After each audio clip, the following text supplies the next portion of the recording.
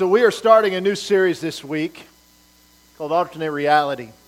And I promise you I'm going to make up for last week where I kept you guys way too long. I wasn't watching the clock, so I apologize for that, but I could have gone on and on and on. But as we get into this is something that the Lord put on my heart about 3 or 4 months ago.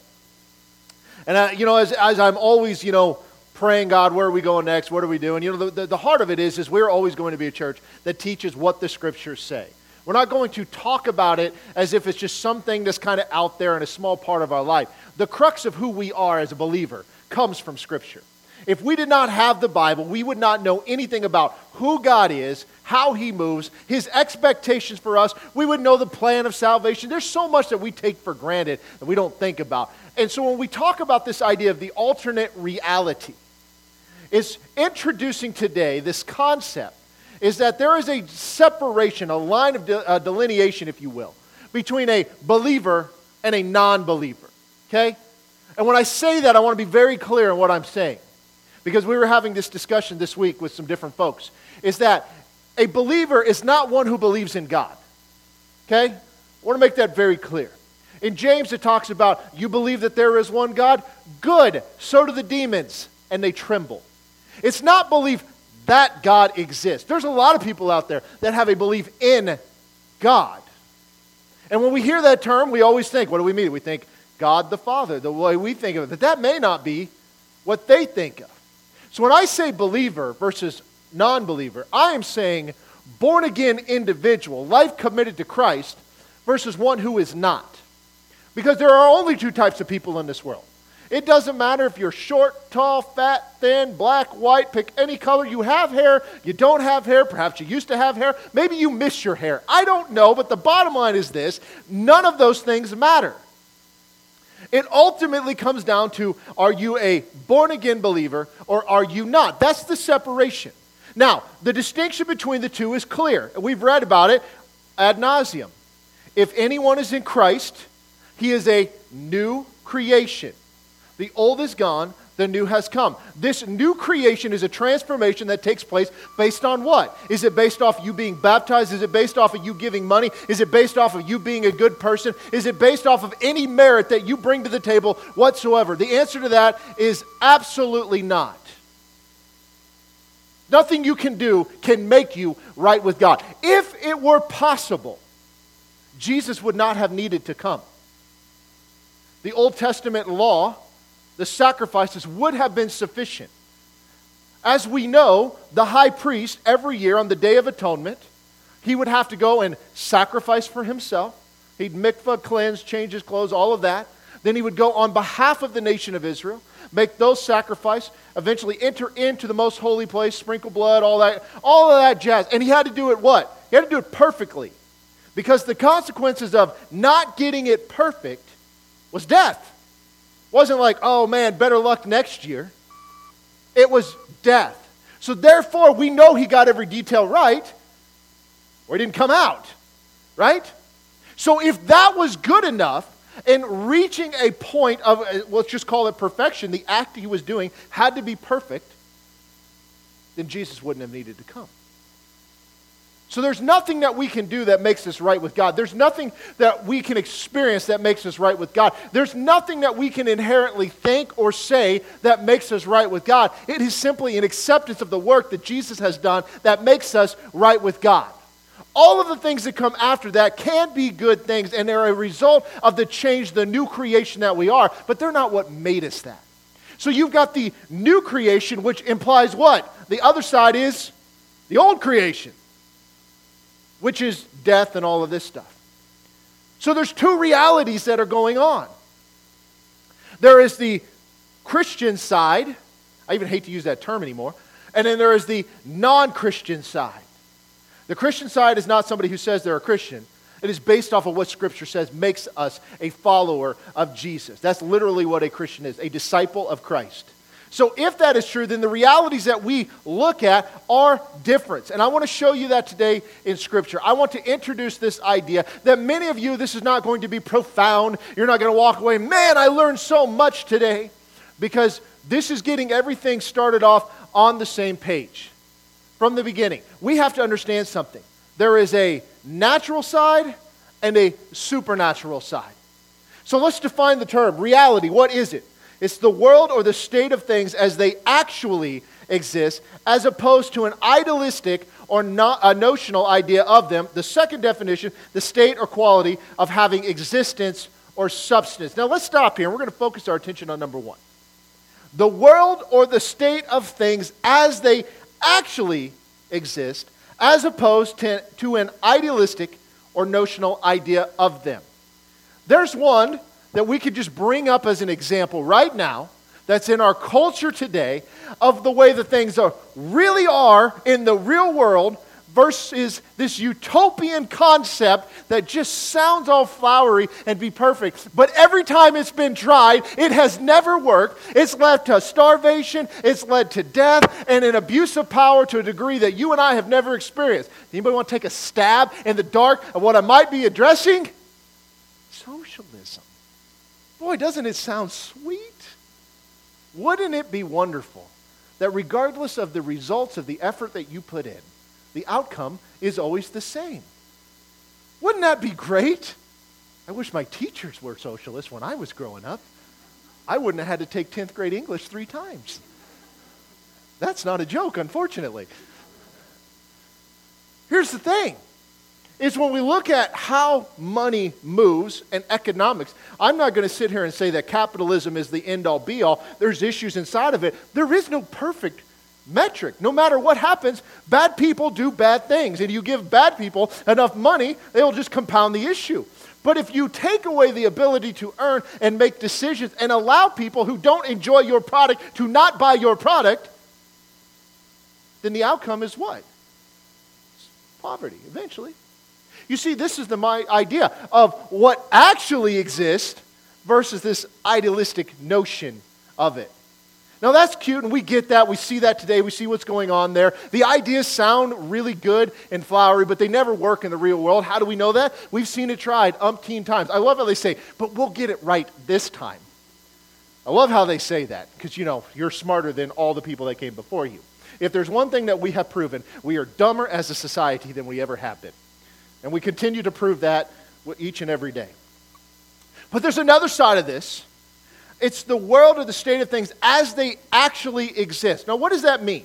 You see, when we're looking around the world around us today, if I were to talk about this building, you would, as you walked in, you would have said, man, it's made of metal, and then half of the front has this incredible stonework that is happening, right? Doesn't that look awesome? Yeah. Jim Egan's will never volunteer for anything ever again. He's sitting there like, why did I get myself into this? They have been working day and night trying to get that done, and we are very grateful for that. But you'd walk in, you'd see the metal, you'd see the stone. You're like, man, look at the drywall. Whoever did this did a great job. Love these paint colors. Look at this tile work. Isn't that nice? You'd walk in. Some of you are shaking your head now like, I don't really like that color. That's ugly. Who picked that tile? Why do we have purple carpet? I mean, whatever. Okay, those are things that we'll argue about another day. But you'd walk in here and you would experience different things. But here's the thing. What you're seeing is not reality. Because here's what we know.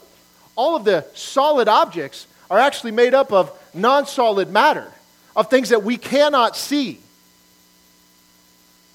This is not reality. The reality is what it is made of. Getting down to the finest detail. I know this is weird, okay? But I'm going somewhere with this, I promise. You see, what we necessarily see and think and experience isn't always reality to what's going on. And this is where we have to be careful because my premise is this. We as believers, born again, spirit-filled believers, have a reality that was given to us by God, which would make it true. And with that reality, it means that when we see things, we see them as they really are. When we hear things, we hear them as they really are. When we speak things, we are speaking things as they really are. When we experience things, we experience them as they really are. And with all of that comes an expectation of to act and say and think and be in this world. Has anybody ever seen the movie The Matrix? I almost hate to even use this as an analogy because it was so overblown in the church world. We're really good at this. But in The Matrix, remember, he had the red pill and the blue pill, and I don't remember which was the good one. Do you guys, Anybody remember which was the red pill that woke him up, or was it the blue pill? Anybody? Huh? Red pill? Okay. And so he was basically, they had this hooked up, and he lived in this reality, and life was golden and all of that. And then he took the pill, and it opened his eyes to see what things were really like. Okay? Well, there was also that movie, The Truman Show, similar thing. He was living his life, and everything was all kosher, but he just knew there was something more, and he just couldn't wrap his head around it until things started to not add up any longer, and, all of these things. You guys are looking at me. Has anybody not seen these movies? Okay, all right, whatever. You see, the reality was something different than what he was experiencing. It wasn't until the knowledge came that it opened their eyes to what the real world was like and what was really going on. Now, for you and I as born-again believers, this comes from one place and one place only. That is from the Scriptures. Now, some of you may argue with me and say, well, what about the leading of the Holy Spirit? The Holy Spirit will never lead you away from the Scriptures. It is the basis. Yes, we might have a revelation of something from the Holy Spirit, but it will never contradict the Scriptures. It always goes back to that. And if that's true, then we have what we call a biblical worldview. So when we look at things around us that are happening in this world, we should look at them from a heavenly perspective and not an earthly one. And this is where the transition has to begin. Because what has happened inside of the church today, the body of Christ as a whole, is that we are far more earthly focused than we are heavenly focused. I know a number of believers that are just counting down the day for Jesus to return because they can't wait. They want to experience the rapture. They want to go. And I'm sitting there thinking to myself, what about all the people that you may know, love, and care about that have never experienced the goodness of God? Maybe they've rejected it, but I want them to have one more day. You know what I'm saying? This is where we're at. We're always me-centered. Look at most of our worship songs. What are we worshiping? Ourselves. Most of them are written about us and what God can do for us and all of that. There's nothing wrong with a song, but the reality is we've got to focus our attention back to God. What He said, what He's done, and how we are to perform and act as a result of that. Now, I want to begin to show you some things in Scripture today. This is, as I said, not going to be the deepest thing, the most profound thing. I promise you this, okay? This is my money-back guarantee. It'll be shorter than last week. That's my guarantee, all right? But I want to show you some things that in Scripture, most of which you guys will be familiar with, but perhaps we just not thought this through. We're going to start in 2 Kings, okay? This is a passage I know that you guys have all heard. 2 Kings chapter 6. A lot of stuff going on here. I'm not going to lay out the context because this is pretty self-explanatory. Verse 8. Now the king of Syria was making war against Israel. And he consulted with his servants, saying, my camp will be in such and such a place. And the man of God sent to the king of Israel, saying, beware that you do not pass this place, for the Syrians are coming down there. Now stop for a minute. So let me just lay this out. He's telling his advisors, here's where we're going to go. They're going to attack Israel. The man of God that it references is the prophet who sends word and said, listen, don't go over there. They're going to be there. You guys with me so far? Okay. Verse 10, then the king of Israel sent someone to the place of which the man of God had told him. Thus he warned him, and he was watchful there, not just once or twice. Therefore the heart of the king of Syria was greatly troubled by this thing. And he called his servants and said to them, will you not show me which of us is for the king of Israel? In other words, he thinks he's got a spy. And one of his servants said, none, my lord, O king, but Elijah, the prophet who is in Israel, tells the king of Israel the words that you speak in your bedroom. So, did Elisha have a plant there? Did he wiretap the king's bedroom? No. How did he know what the king was planning? He's a prophet of God. Okay? He's getting this from the Lord. So he is warning the king of Israel. Verse 13. And he said, go and see where he is, that I may send and get him. And it was told him, saying, surely he is in Dothan. Therefore he sent horses and chariots and a great army there. And they came by night and surrounded the city. And when the servant of the man of God arose early and went out, there was an army surrounding the city with horses and chariots. And his servant said to him, alas, my master, what shall we do? So imagine, he's freaking out because now the king is surrounded. There's an army there looking to take him out. Now, how would you react? Think about this. Put yourself in their shoes. Would you freak out? The answer is yes, you would. Don't be spiritual. You're lying. We'd all freak out. God, what are you going to do? How are we going to get out of this? Look what he says, verse 16.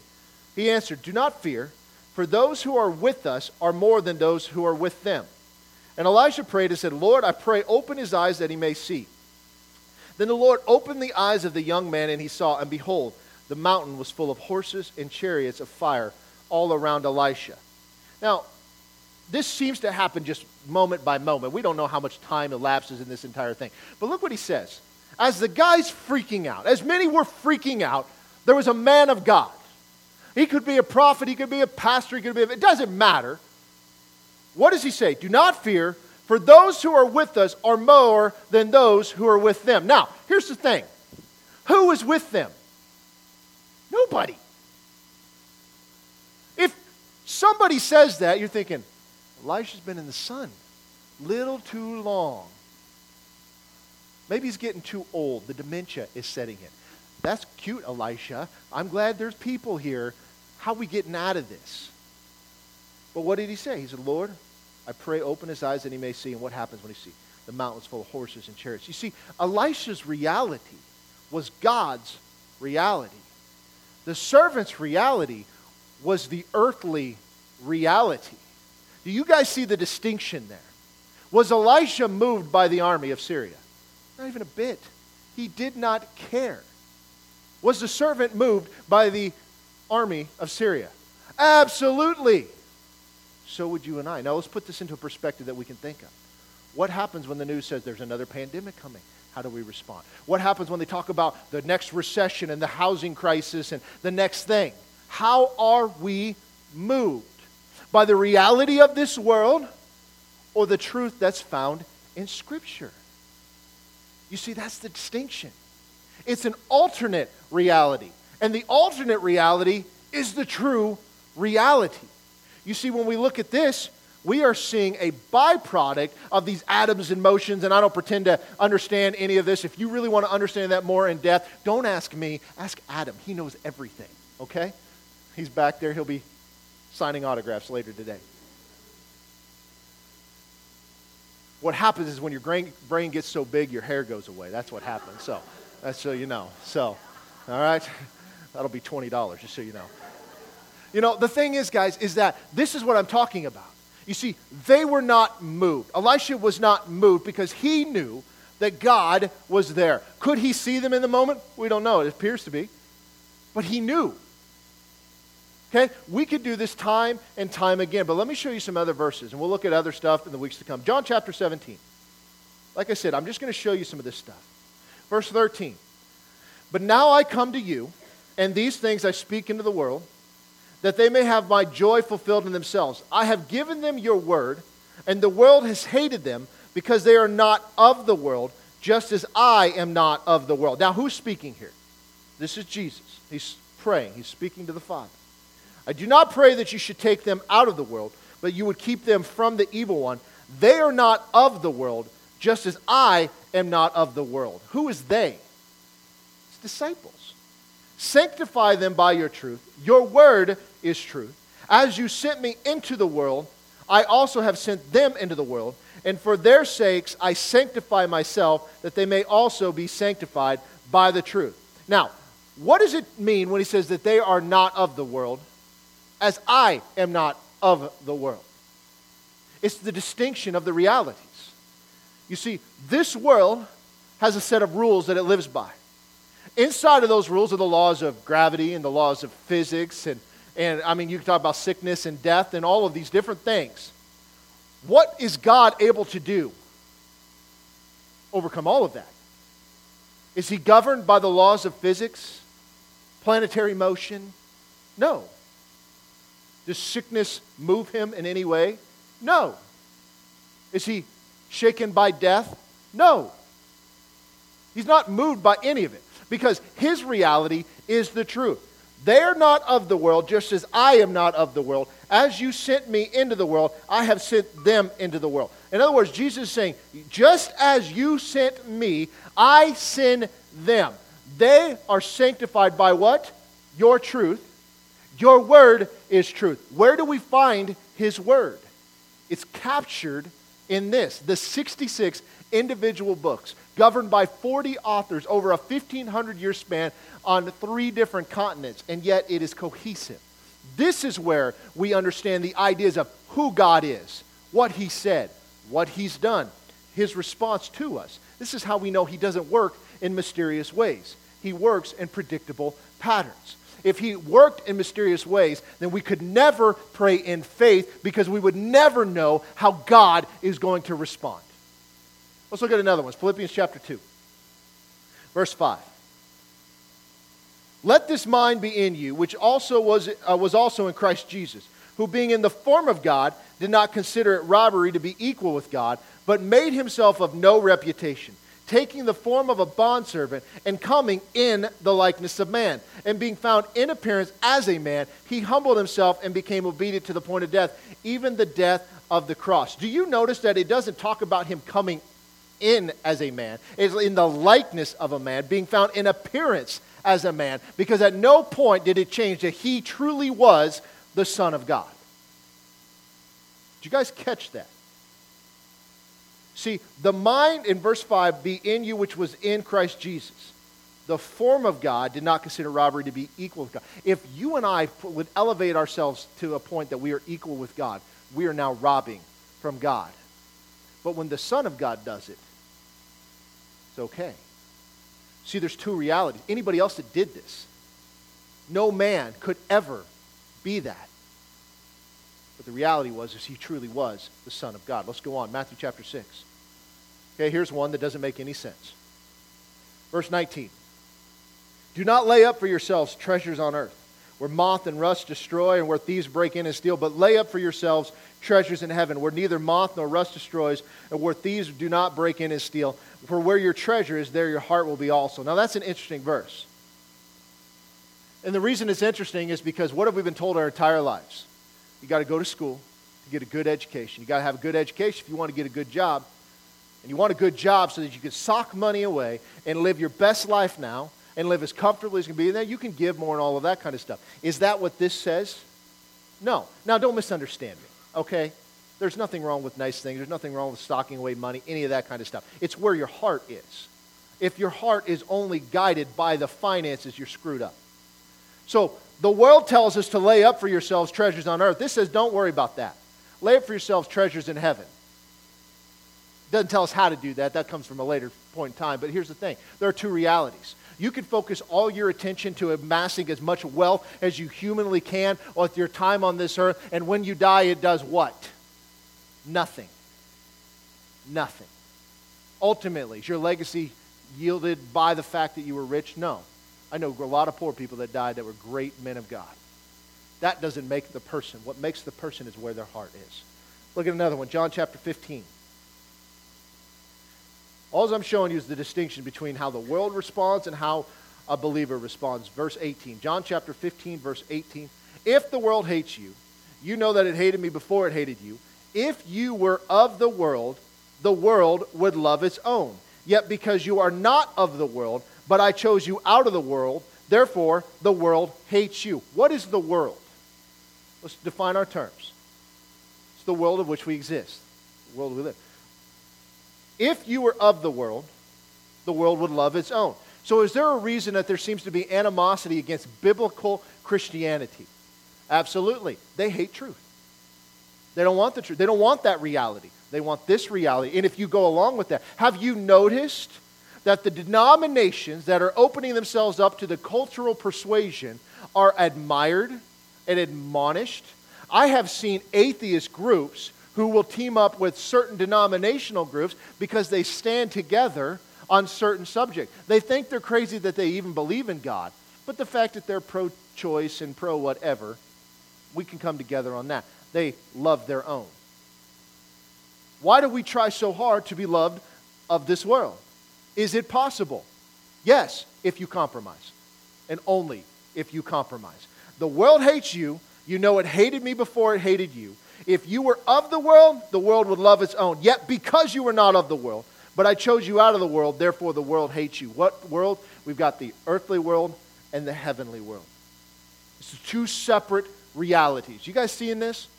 I know these are things that you've read before and some of you have heard, but I want you to really get this in your mind, the fact that we're not talking about the same thing. Look at what Jesus says in John chapter 18, verse 33. It says, Then Pilate entered the praetorium again, called Jesus and said to him, Are you the king of the Jews? So you guys know what's going on. He's been delivered up. Pilate's getting ready to look him over and see if he's guilty, not guilty, because the Jews could not bring capital punishment. They had to go to Rome in order to do that. Verse 34, Jesus answered him and said, Are you speaking for yourself about this, or did others tell you this concerning me? Pilate answered, Am I a Jew? Your own nation and the chief priests have delivered you to me. What have you done? So look what he says. He's asking, Are you the king of the Jews? Because the embankment here that is going on, the way he's trying to accuse them, is the fact they're saying, well, he's trying to overthrow the government of Rome. So he says, Are you the king of the Jews? He says, Are you speaking for yourselves, or did others tell you? It's like, it's your people that brought you to me. Look at verse 36. Jesus answered, My kingdom is not of this world. If my kingdom were of this world, my servants would fight so that I should not be delivered to the Jews.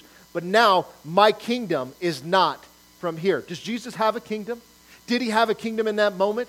Absolutely. Was he standing in it? No, he was not. Pilate said to him, Are you a king then? Jesus answered, You say rightly that I am a king. For this cause I was born, and for this cause I have come into the world, that I should bear witness to the truth. Everyone who is of the truth hears my voice. Pilate said to him, What is truth?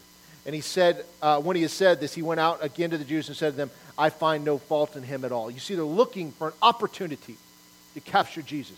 Jesus said, I am a king, just not of this world. Now, Pilate may have just thought he was out of his mind. But the reality was, he is and was a king. Will he reign on this earth? Absolutely. Has he done it yet? No, he has not. His kingdom is not of this world. In other words, if somebody had attacked the king of this world, what happens? All his followers stand up and fight against him. Where were they? Watching the proceedings. So now we see this distinction in these two worlds. Now let's look at this played out a little bit more. Acts chapter 8, verse 1. Now Saul was consenting to his death. Whose death? Stephen's. Remember, Saul, later to be named Paul, is standing there as Stephen is giving an entire history lesson to the Jewish leaders of how the Word of God comes and then they reject it and then judgment befalls them. How they've gotten it wrong for all of their history, and his point he's getting ready to make is you missed it with this whole Jesus thing too. So they end up stoning him. Saul was consenting to his death, and at that time a great persecution arose against the church, which was at Jerusalem, and they were all scattered throughout the regions of Judea and Samaria except the apostles. Now stop for a second. Why was there persecution? They hated Jesus. Because they hated Jesus, they hated his followers. If they were willing to compromise, would anything have happened? Nope. Remember when I told you, I think it was Smyrna, when they would walk through that aisle and they would have that candle lit and they would have to pitch the incense and say that Caesar is king, Caesar is Lord. And there was a great debate that was going on. This is one of the 7 churches in Revelation 2 and 3. There was a great debate. Should we just do it? We don't really mean it, but can we just do it and have a clear conscience? Because what they were doing is they're lying, saying they were trying to protect their life. You see, they were earthly focused. Those who were willing to compromise the truth, not heavenly focused. Here, we see that they're scattered. There's persecution that's going on. Everybody leaves except the apostles. Verse 2, and the devout men carried Stephen to his burial and made great lamentation over him. Verse 3, as for Saul, he made havoc of the church, entering every house and dragging off men and women, committing them to prison. Now, this is pretty intense. Saul standing there consenting to Stephen's death. Why? Stephen is proclaiming a false narrative that Jesus was the Messiah. He couldn't be Messiah because the Sanhedrin had not declared that he was Messiah. Therefore, he is deserving of death. What is Saul doing? He's protecting the kingdom of God, or so he thinks. Then it says, after this, he made havoc of the church, entering every house and dragging off men and women, committing them to prison. And what happens at these prisons? Ultimately, death. If nothing else, they'll die of starvation. The way it worked then is you went into the prison. They did not feed you. You had to rely on family members. Where would all their family be? They all bailed. Judea, Samaria, they all left. So Saul's not a good guy, but he has a righteous indignation. He is protecting the truth of the kingdom of God, or so he believes. Now, let's fast forward to Acts chapter 26. You guys know what happens with him, but he's going to quickly tell this narrative. Verse 14. And when we had fallen to the ground, I heard a voice speaking to me, saying in the Hebrew language, Saul, Saul, why are you persecuting me? It is hard for you to kick against the goads. So I said, well, who are you, Lord? And he said, I am Jesus, whom you are persecuting. But rise and stand on your feet. I have appeared to you for this purpose, to make you a minister and witness both of the things which you have seen and the things which I will yet reveal to you. I will deliver you from the Jewish people as well as from the Gentiles, to whom I now send you, to open their eyes in order to turn them from darkness to light and from the power of Satan to God, that they may receive forgiveness of sins and an inheritance among those who are sanctified by faith in me. There's so much reality in this. Let's look at this closely. First of all, he says, why are you persecuting me? Was he persecuting Jesus? Not literally.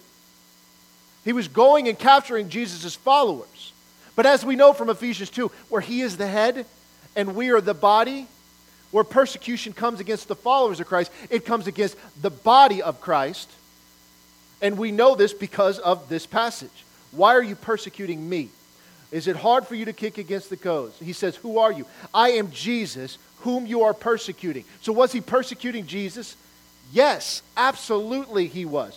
Then he goes further down. He's like, I've appeared to you for this purpose, to make you a minister and witness of both things that you have seen and of the things that I will reveal to you. What things is he seeing? Well, he's seeing right now. He's got a whole thing that's happening. And we also know that later on he goes on and God reveals stuff to him.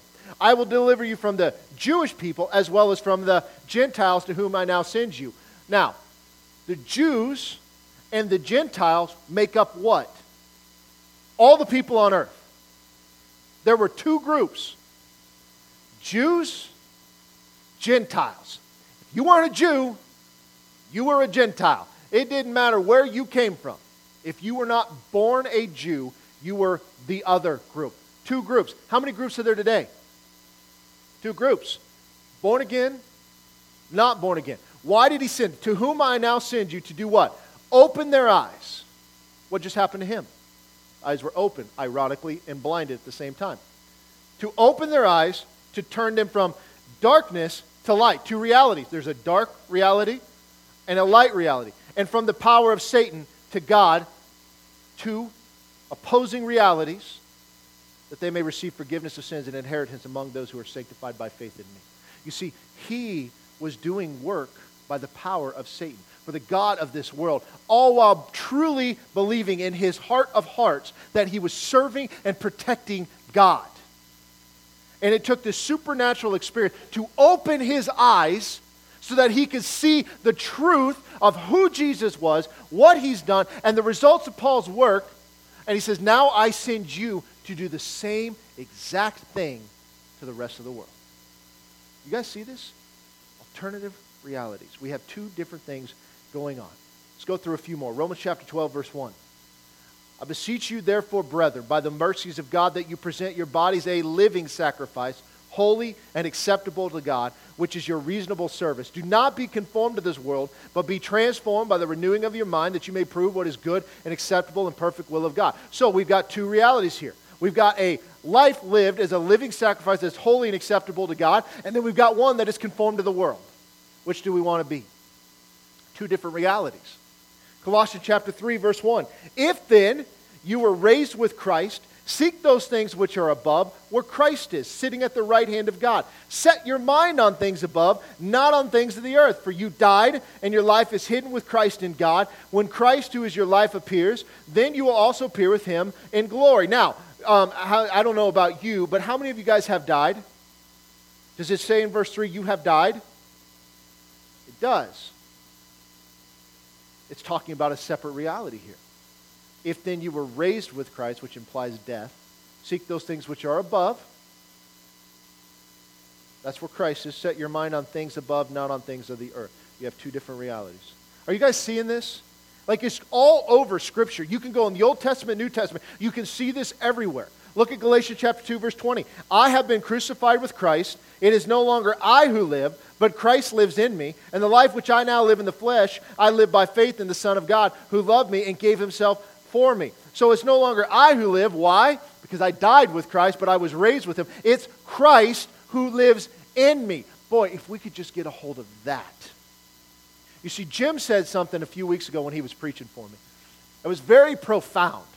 And if Paul was here, which he's not, but if Paul was here, he'd be like, that's not possible. No profound thing has ever uttered the lips of Jim Clodfelter, which is not true. Just Paul. Paul needs Jesus. He's not here. This is more fun when he's here.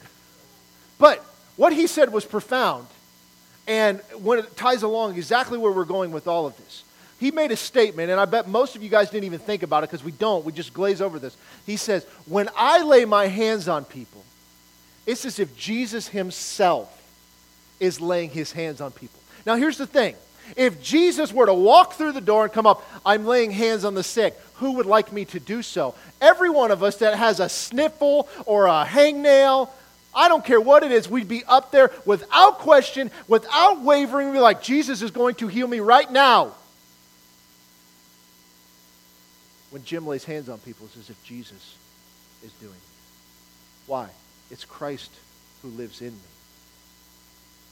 When I lay hands on people, it's as if Christ does. When you're a born-again believer and you're spirit-filled, I don't care what your name is, your title, your education, how much of the Bible you've memorized. If you do the one-year Bible plan every year, that's super.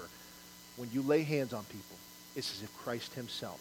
That's the reality. We've got to get a hold of that. We'll come back to that another day. Let's keep going. Philippians chapter 3, verse 17. Brethren, join in following my example, and note those who so walk as you have us for a pattern. Now we're talking about Paul here, writing the church in Philippi, following whose example? His. For many walk, of whom I have told you often, and now tell you even weeping, that they are the enemies of the cross of Christ, whose end is destruction, whose God is their belly, and whose glory is in their shame, who set their mind on earthly things. For our citizenship is in heaven, from which we also eagerly wait for the Savior, the Lord Jesus Christ, who will transform our lowly body, that it may be conformed to his glorious body, according to the working by which he is able to subdue all things to himself. So what's he talking about? Two groups of people. You've got the group that he's weeping about as he tells them. They're enemies of the cross of Christ.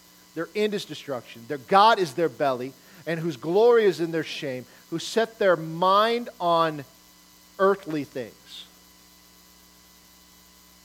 But our citizenship is in heaven, which means our mind should be on heavenly things. But you guys just think about it for a moment. Look how caught up in the earthly things that we get.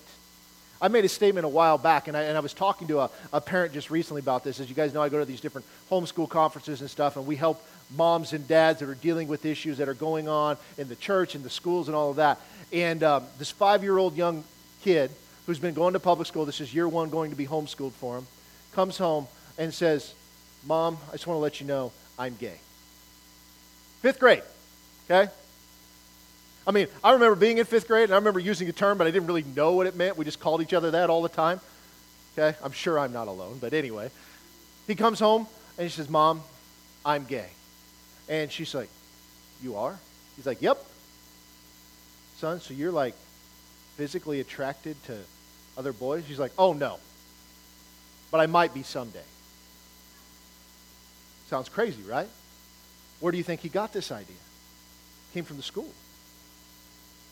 And I said, we got to be so careful with how we handle this. This is sin, and no question about it. But look at what we've done in the church. Because of our, and Terry was talking about this, about political stuff and all this other kind of things that are going on. But the church is so loose with our words that we are reactionary to how the world speaks instead of thinking through our positions that come strictly from Scripture. Is that when we talk about marriage, it is between one man and one woman. And the way God designed sex is between a man and a woman. The plumbing works. There's no other way around it. It's between a man and a woman. And if you remember, I said we've got to be careful with that because that's not how God designed it. He designed sex for a husband and a wife. But you see how we, without even thinking, we think we're doing good, but we're not speaking biblically. It just happens. We react without thinking it through. You see, our citizenship is in heaven. We think heavenly, not earthly. When we react to the next pandemic, there'll be another one. When the financial crisis hit and the economy's in the toilet, how do we react? Do we react earthly? Do we react spiritually? Let's go on. 2 Corinthians chapter 5. Verse 1. For we know that if our earthly house, this tent, is destroyed, we have a building from God, a house not made with hands, eternal in the heavens. And for in this we groan, earnestly desiring to be clothed with our habitation, which is from heaven. If indeed, having been clothed, we shall not be found naked. For we who are in this tent groan, being burdened, not because we want to be unclothed, but further clothed, that mortality may be swallowed up by life. Now we who have as prepared us for this very thing is God, who also has given us the Spirit as a guarantee. So we are always confident, knowing that while we are at home in the body, we are absent from the Lord. For we walk by faith and not by sight. We are confident, yes, well pleased, rather to be absent from the body and to be present with the Lord. See, what is he talking about? This tent is referring to our earthly body. A tent is something that is just over something else, but it is not the substance of something else. Our earthly house is this body, which encompasses the true us, which is that recreated, new creation by God on the work that Jesus has done. And yes, we want to be with him, and we know while we're here, we are present but absent. However, we walk by faith and not by sight. How many of you guys have been to heaven? Me neither. You see, we have a belief, we're putting a lot of faith in the words of guys like Paul and Peter, that they've captured what Jesus said and what he taught and what he did. And we put a lot of faith in this. This is why we've got to know why the Bible is true. And we're not just making this stuff up. To be absent from the body is to be present from the Lord. That's a big ask, because you know what? What if it's not true? You see, you've got two realities. You've got the worldly one and the earthly one. Now look at this. We're almost done, I promise. 1 Peter chapter 2, verse 9.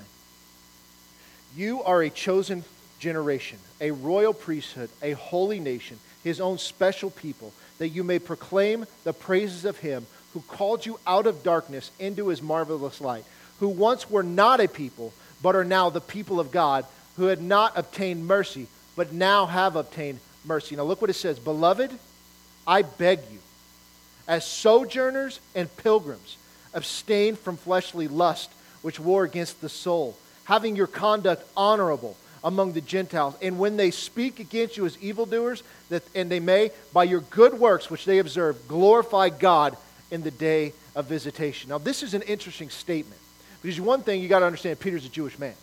Who was the chosen generation, a royal priesthood, a holy nation? It was the nation of Israel.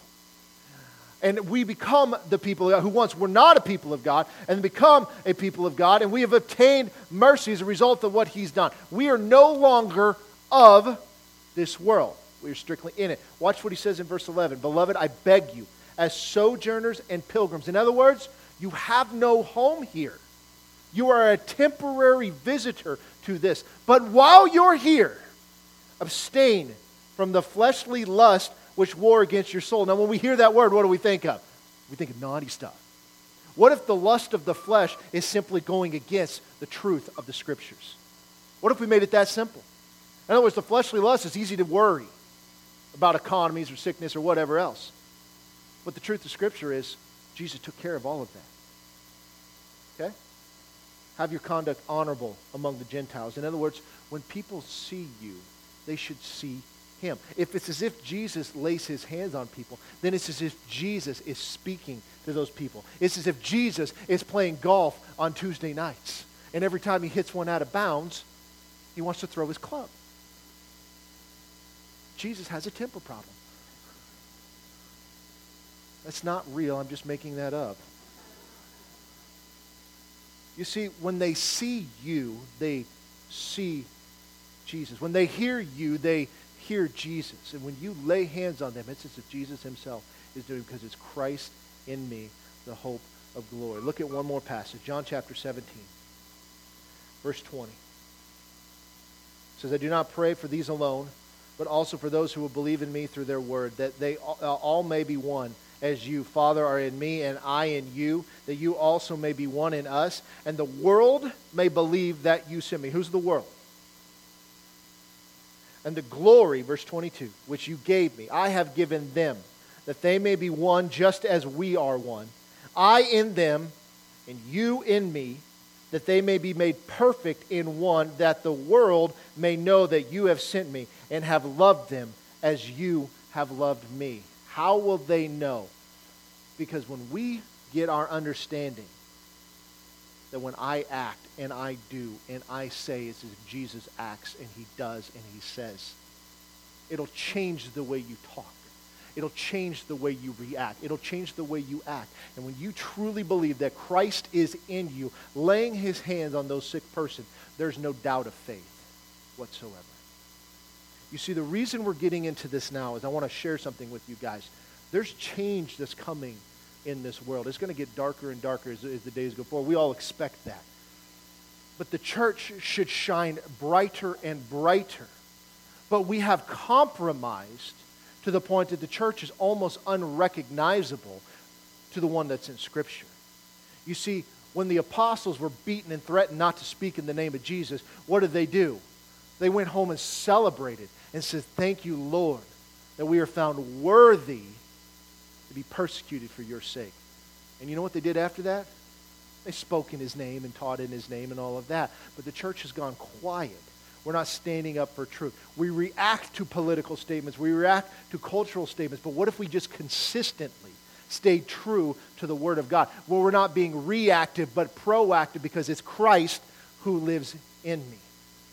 Now, in August, I have a friend of mine I went to Rhema with him, but this man is seeing miracles unlike I've seen in a very long time. His name is Chad Gonzalez. He's got a healing ministry. He's traveling around. We just reconnected. I haven't seen him in 20 years. Been praying about, bringing somebody in, all of this kind of stuff. As you guys know, I'm a teacher. I'm not the do backflips off the stage charismatic guy. It's just never been me. He's not that either. But he is getting verifiable results. I'm talking deaf ears open, lame walking, mute speaking, all of that kind of stuff. And I'm excited to bring him in. But the one thing is we need to be prepared. Because what gets people's attention is when Christ moves on their behalf, they'll begin talking about it. This guy, he's just recently on Sid Roth twice. In fact, he's recording a series for Sid on this because he's found something in Scripture that perhaps we've been missing. And you know what it is? It's very simple. This is what Jesus said. So this is what we do. And we make a bunch of excuses of why we can't. What if we just stop making the excuses and we just do what he said? Sounds pretty simple, doesn't it? So I'm excited about this, and where this is going and what's going to happen. And so we'll get more details of that as we go forward. But here's the thing, guys. We got to realize that we are in two different realities. And we try to ride the fence, whether we'll admit it or not. You see, what you truly believe is displayed by how you act and how you speak. So let's pray. Father, we thank you for your word. We thank you that it is true, Lord, and I thank you that as we go forward, the reality of who we are sink into our hearts, that we'll become people of faith and people of truth, Lord, and stand on the truth of your word and not waver in any way, shape, or form, but continue to live our lives in a way that is pleasing to you and acceptable to you, that we will become your hands and feet and your mouthpiece on this earth, Lord. And we give you the glory, and we thank you that every day is an opportunity that we have to live for you. It's in Jesus' name we pray. Amen. God bless you guys. Have a great week. See you soon.